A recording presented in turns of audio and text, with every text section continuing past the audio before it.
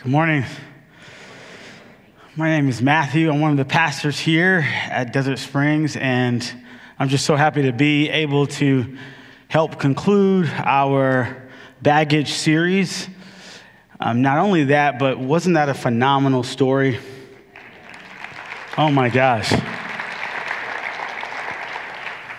Absolutely amazing, and I would love to just thank God for Tim and him being willing to be used by God to share. I know a few weeks ago, Cameron also shared his story, and that was such a blessing. And I just want to encourage all of you over the next 6-12 months, we will continue to show multiple folks' stories. And if you would love to share, if you would like to be a part of tons of different videos and just give a brief synopsis of what God has done. It can be something very challenging. It can be something very victorious. It doesn't matter, but just something that you know God has done for you in your life. Every single one of us, we all have a story.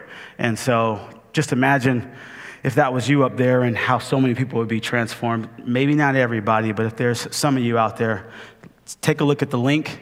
And you can send us a quick message, and we would love to get your story on the camera. Awesome? Yeah, that's awesome. So I know Caleb just prayed, but I'm going to pray one more time. After I pray, we're going to jump right into this last sermon series, last part of the sermon series on abandonment. What does it mean to be forsaken? And how do we know what to do when we feel like we've been left out and forgotten? God, thank you so much for this opportunity to not only talk to you, not only to pray, but God, I just thank you that everything that we have and everything that we are, as Pastor Caleb just said, at times broken, at times overwhelmed, at times feeling like we just can't move forward. We're so grateful that in you, we can be lifted. In you, we have all that we need. I just pray for every single person that's here that they might hear the truth of your word in Psalm 22. In Jesus' name we pray. Amen. Hopefully you heard in that prayer, I gave you a couple of snippets of where we're going. You can find us in Psalm 22. But before we get there, a massive question that I hope all of you will begin to ask as we are navigating Psalm 22 is, when I'm in dark times, what's my go-to? I don't know where you are, what you've been through, but I can guess that many of you can remember a time when you felt absolutely alone. Maybe it was a loved one that passed away and it kind of hit you in the face. It was unexpected. It was shocking. You thought that person would be here for X amount of years, and all of a sudden, we say that often, all of a sudden, loss. Maybe it was a job. Maybe it was a house that was taken from you, and a roof over your head or money in the bank, all of a sudden disappearing and being gone. That's a massive shock. Maybe it was a sick child or someone that was lost, literally could not be found. And that just nagged at you. It just weighed you down. Maybe this isn't something many, many, many years ago. Maybe this is right now for you. It's this week. Maybe it's addiction that you've been trying to navigate. You've been, as Tim said, trying to do things. But in reality, all the things that you're doing, it's not changing nothing. Oftentimes, when we are at our lowest point, or when we are in darkness, or maybe it's just a moment of discouragement, often it makes us feel as though God does not care. Y'all can be quiet for a moment, but if I can open my mouth and just tell the truth, I often have asked God, what's up, Jesus? I've done what you told me to do. I have gone where you told me to go. I know I messed up last week, but let's not talk about that. Jesus, where are you? Like, why are you doing this to me? Why me? Anybody ever been there? Why me? I got a few hands. Big question, big question, big question. What should I know? What should I know when I feel abandoned? When I feel forsaken? When I feel like all is lost? These experiences might have given you an unrelenting sense that God isn't actually there. But the truth of the matter is, while I feel left out, the reality is when I am weak, the reality is when I feel abandoned as a Jesus follower, if I've committed my life to him, I am never alone. I'll say it again. Some of y'all fell asleep. I'll say it again. When I feel left out, when I'm literally alone, forsaken, not like I'm watching Netflix by myself and there's peace and quiet and all the kids are gone and my wife's not home and I got my favorite beverage and my favorite snack, not that alone. I'm talking about when the money is funny, as my dad always says, and the change is strange, and something traumatic, something massive has shifted the atmosphere, the environment that you're in, and it's that nasty, evil feeling in your stomach like, does anybody understand what this person is going through? When you feel like throwing in the towel and giving up. These experiences will make you, at some point, ask this question: what should I know? What am I missing as I feel this sense of abandonment? And in Psalm 22, I want to encourage you, and I want to let you know that when you feel alone, it is possible for you to be lifted. It is possible for you to be lifted. Psalm 22 is huge. It is massive. It's amazing good news, and I'm going to read it really quick. If you have your Bibles, that's great, but I'm just going to highlight in a few seconds some parts of Psalm 22, some questions that come out of Psalm 22, but you can just listen just for a moment as I read Psalm 22. My God, why have you abandoned me? Why are you so far from my deliverance and from my words of groaning? My God, I cry by day, but you do not answer. By night, yet I have no rest.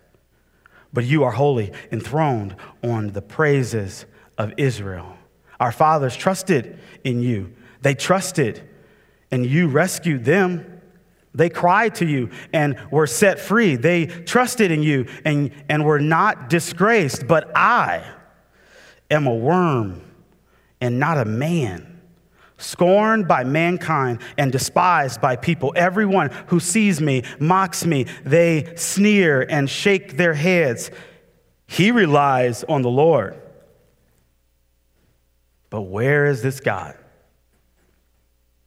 Psalm 22 is massive, and it begs these questions. If we have to summarize everything that I just read, as you can see, these questions is what the psalmist David, this poetic song David writes, this is what he's getting at.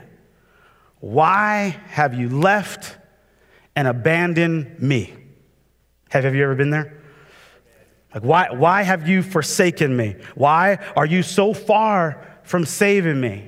Now, here's a person who believes in God's ability to save. And I know that everybody in this room may not believe that God is even capable. I get that, and I'm glad that you're here. And I hope that something is said in the next few moments that will push you to start maybe asking some of the tough questions. Why have you left? Number 2, why are you so far from saving me? It's kind of like somebody being hurt or harmed, and they see their rescue, but it's too far to actually matter where I am right now. Why are you so far from saving me? Why are you so far from my cry? Why are you so far, the psalmist says, from giving me rest? Number 5, I hate this one. This is terrible. Can't you see everyone laughing? If anybody knows me, they know that I hate to be embarrassed in front of people. Ooh, I don't like that. I hate to be laughed at. I hate to be mocked. I hate when I'm struggling and you point out that I'm struggling and you think it's funny. You think that's funny? For real? You think that's funny? Who would agree with me? That ain't funny. That's not cool. I would love to say that this psalm is strictly about David. I would love to say that David, if you look at his life, sure, he beat Goliath. Sure, David was King David in the Bible. Sure, David was the mighty warrior. But truth be told, we know that David had drama too. David was the one that was left out. He was the one that was last picked, literally picked last. David was the one who was chased. He was in danger for his own life. But if we stopped right there, we would be bad students of this text. We would be bad students of this passage in Psalm 22. Psalm 22 definitely acknowledges that David had drama, but it uses David's drama and David's perspective on it kind of as an avenue or a freeway, or if I could push it a little more, kind of like a bus or a transit system to carry the real story. And the real story in Psalm 22 is actually pointing centuries and centuries and centuries and a whole bunch more centuries later of this greater David. Oh God, of this greater man, of this greater force, of this greater mighty man of God. If I had to push it, this God man. Jesus. This text, it's crazy. It's very prophetic. It's very forth-telling. It's actually saying, look at somebody greater than David who actually can say, my God, why have you left me? Why have you forsaken me? Why are you so far from saving me? Why are you so far from my cry? Why are you so far from giving me rest? Why are people mocking? Why are people gambling at my feet? Why are people spitting on me? Why are people abusing me? Why are they falsely accusing me? And the homies that I was expecting to have my back, why are they silent and running away? And then, bigger than all of that, why do I feel like you, God, have forsaken me? After all of that, why do I feel like you've left me out? David is the writer of Psalm 22, and this passage points us to something bigger. What does Psalm 22 teach us? 4 things. Real quick, 4 things. Psalm 22 is going to show us that the Bible is unbelievably realistic. Number 2, suffering and abandonment uncovers relationships. A real relationship. Number 3, Jesus had unparalleled rejection. And number 4, the gospel has underestimated resurrection. Number 1, the Bible is unbelievably realistic. The Bible isn't trying to sugarcoat suffering and abandonment. The Bible isn't trying to jump around the real issue. The Bible is unbelievably honest. I gotta borrow from a really smart guy who's much smarter than me. His name is Tim Keller, pastor, theologian. out of New York, offers a great commentary on darkness, suffering, and feeling abandoned. He's given a commentary from Psalm 88 and Psalm 39, but it's very applicable for Psalm 22. And he kind of gives a cool commentary by way of a phenomenal cinematic marvel, The Princess Bride. Princess Bride says, "Life is pain, Your Highness. Anyone that says different is selling you something. Life is pain. Anybody that says otherwise is selling you something."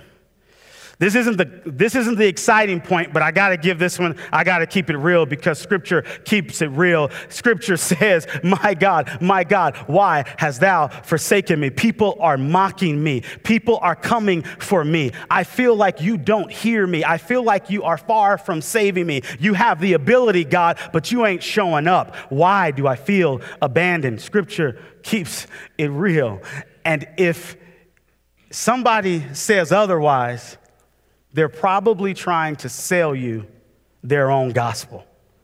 Why is this Bible verse in the Bible? Like, why is this here? Why would somebody like God allow this verse to be in the Bible? If you read Psalm 22, it says some kind of disrespectful things toward God. The Bible is unbelievably realistic. The Bible isn't trying to sugarcoat suffering and abandonment.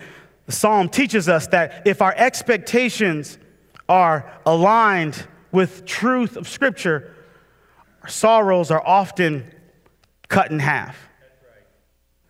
If our expectations aren't rooted, I'll tell you a story. This is an easier way to put it. Let me put it an easier way.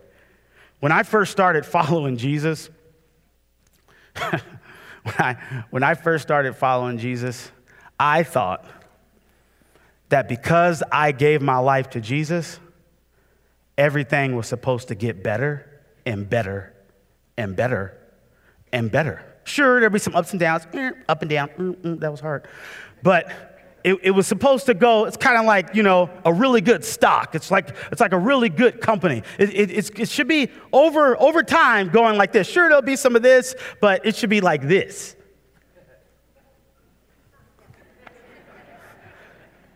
You guys are laughing. That's not funny, okay?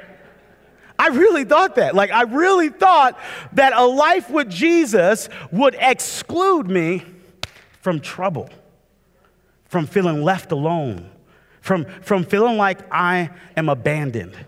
I thought that Jesus plus my faith equaled good life, good vibes, a good aura, peace, no suffering. And then some jerk, some mean person, also known as my dad, was preaching a sermon to his church that I happened to be visiting at the time, and he preached from this ridiculous Bible verse in John chapter 15, verse 20, and it says, "A servant is no greater than his master. If they persecuted me," this is Jesus talking, "they will also persecute you." What the heck? Why did you have to preach that? Then he uses another verse like these pastor people do, John 16:33, "You will have suffering in this world." And I've heard these Bible verses before, but for some reason, when he was preaching it, it's probably Jesus, when he was preaching it just punched me in the stomach, and I was like, oh, suffering, me? No. It's for that other person in the other row. Suffering's not for me. Nothing terribly wrong could happen to me. And it seemed like after that sermon, I almost feel like God was preparing me for legitimate suffering.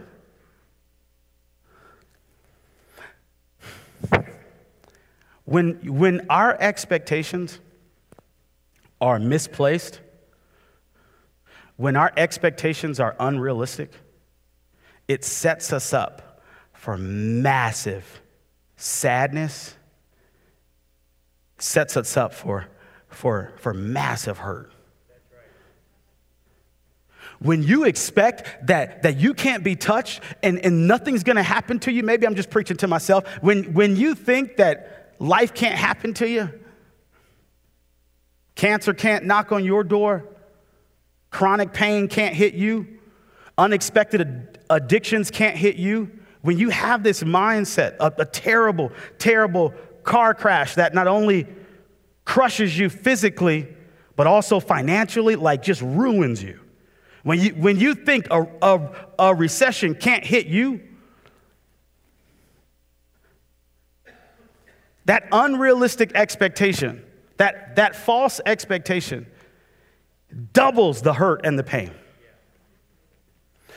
The shout in this verse is that the Bible tells us trouble and pain will come.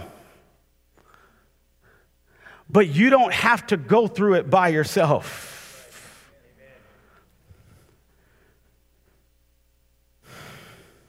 Number two, suffering and abandonment uncovers relationship. The Bible is unbelievably realistic, but number two, suffering and abandonment uncovers real relationship. There's no better place to learn and experience God than in a terribly tough time.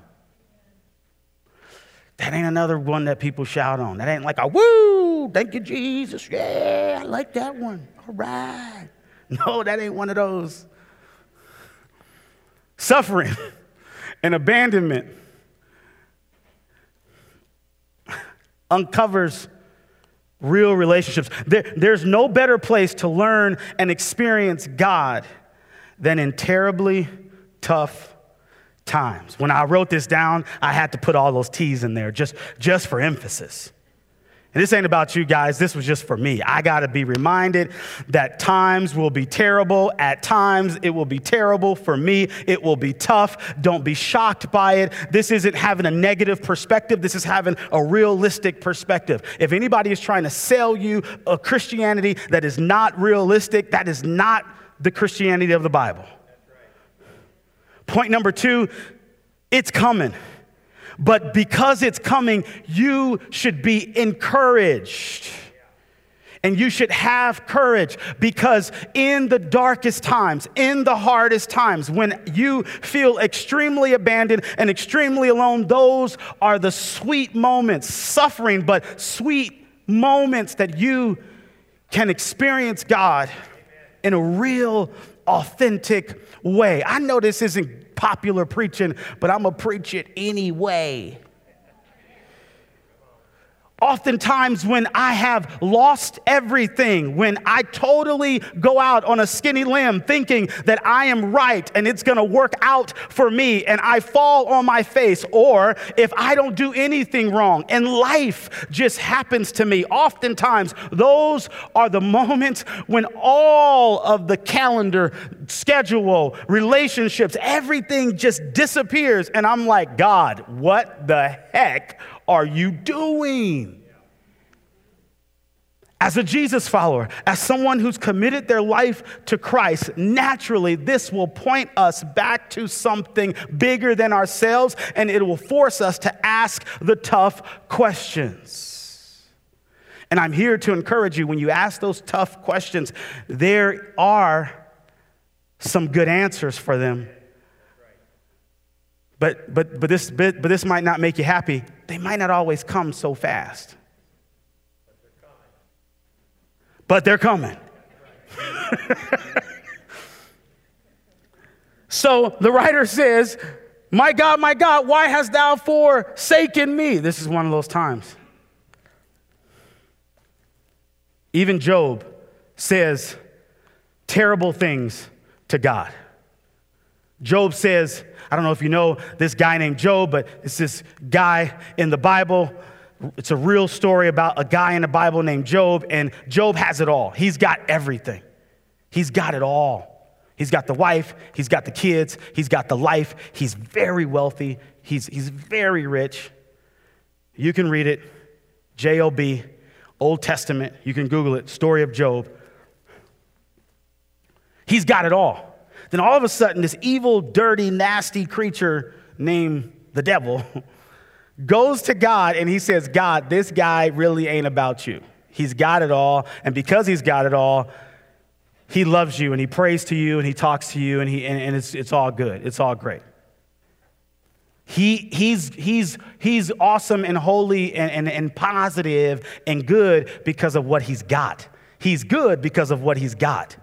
But God, if you take it from him, everything will change.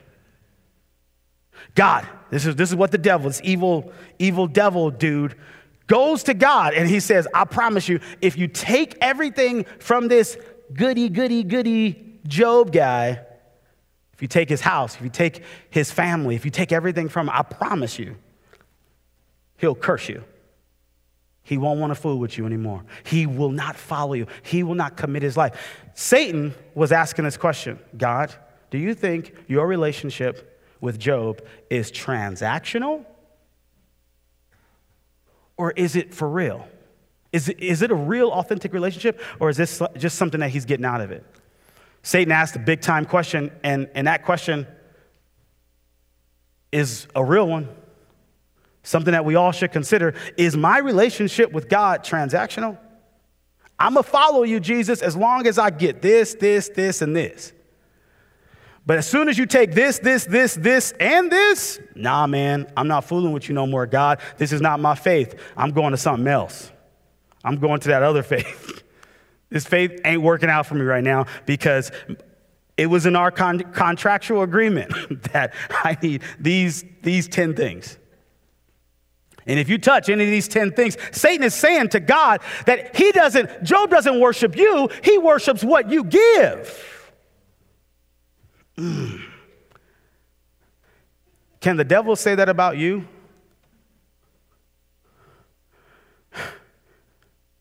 Job was that guy. And so the story goes, because Job was that guy, God says, I'll show you better than I can tell you. And he allows Satan to mess with all of these things, this list of stuff, the house, the money, the family. Job has a very tough time. Everything is gone. He's struggling. And the entire book of Job is all about Job struggling up and down. Not like this. It's more like this. It's like just struggling. And he's saying things to God that some would read as like, who do you think you're talking to? But if you went through what Job went through and lost everything, and if you think about the times that you've been there, maybe yesterday or this past week or this past month, you're like, man, I totally agree with Job. God, where are you?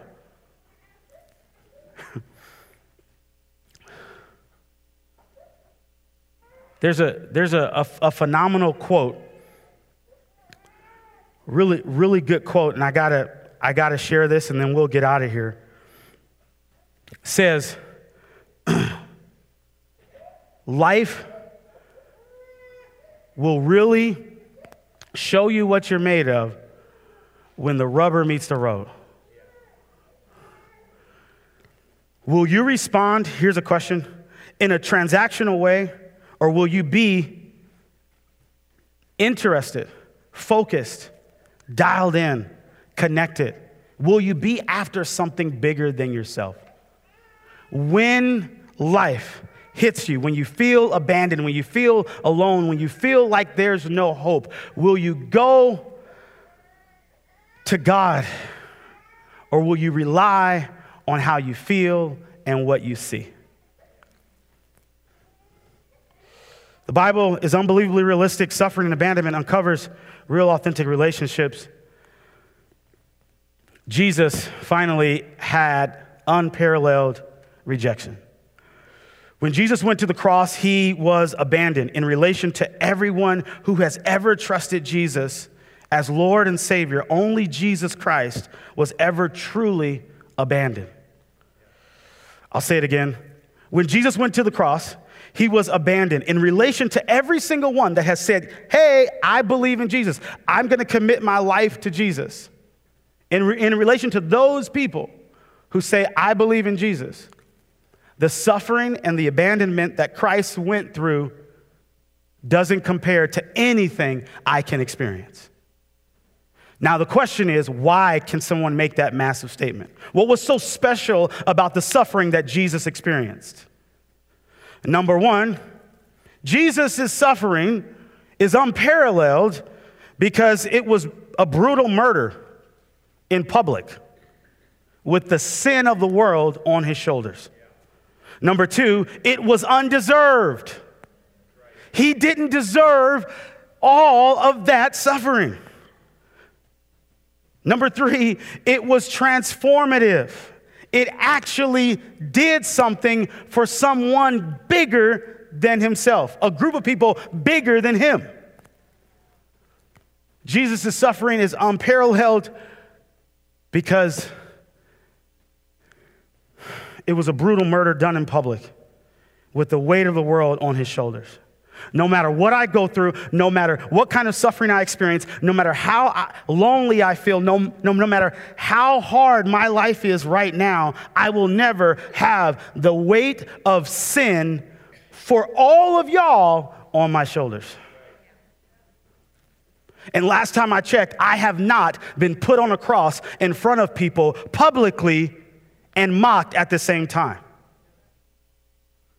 And frankly, I don't know anybody that has, who was punished like Christ with the weight of the world on his shoulders. Number two, it was undeserved. This is a massive disqualifier because anything I've ever experienced, a lot of it, I probably deserved it. And then finally, if by some chance we get through all of that, even if I go through suffering, 9 times out of 10, it's not going to transform the entire world in a moment.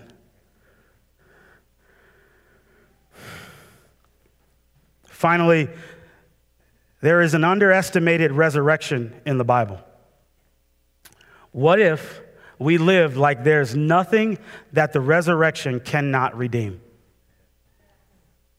What if, just maybe, let's just say, what if this idea of Jesus Christ not only being abused, not only being put on the cross, but after that, there's this crazy resurrection thing?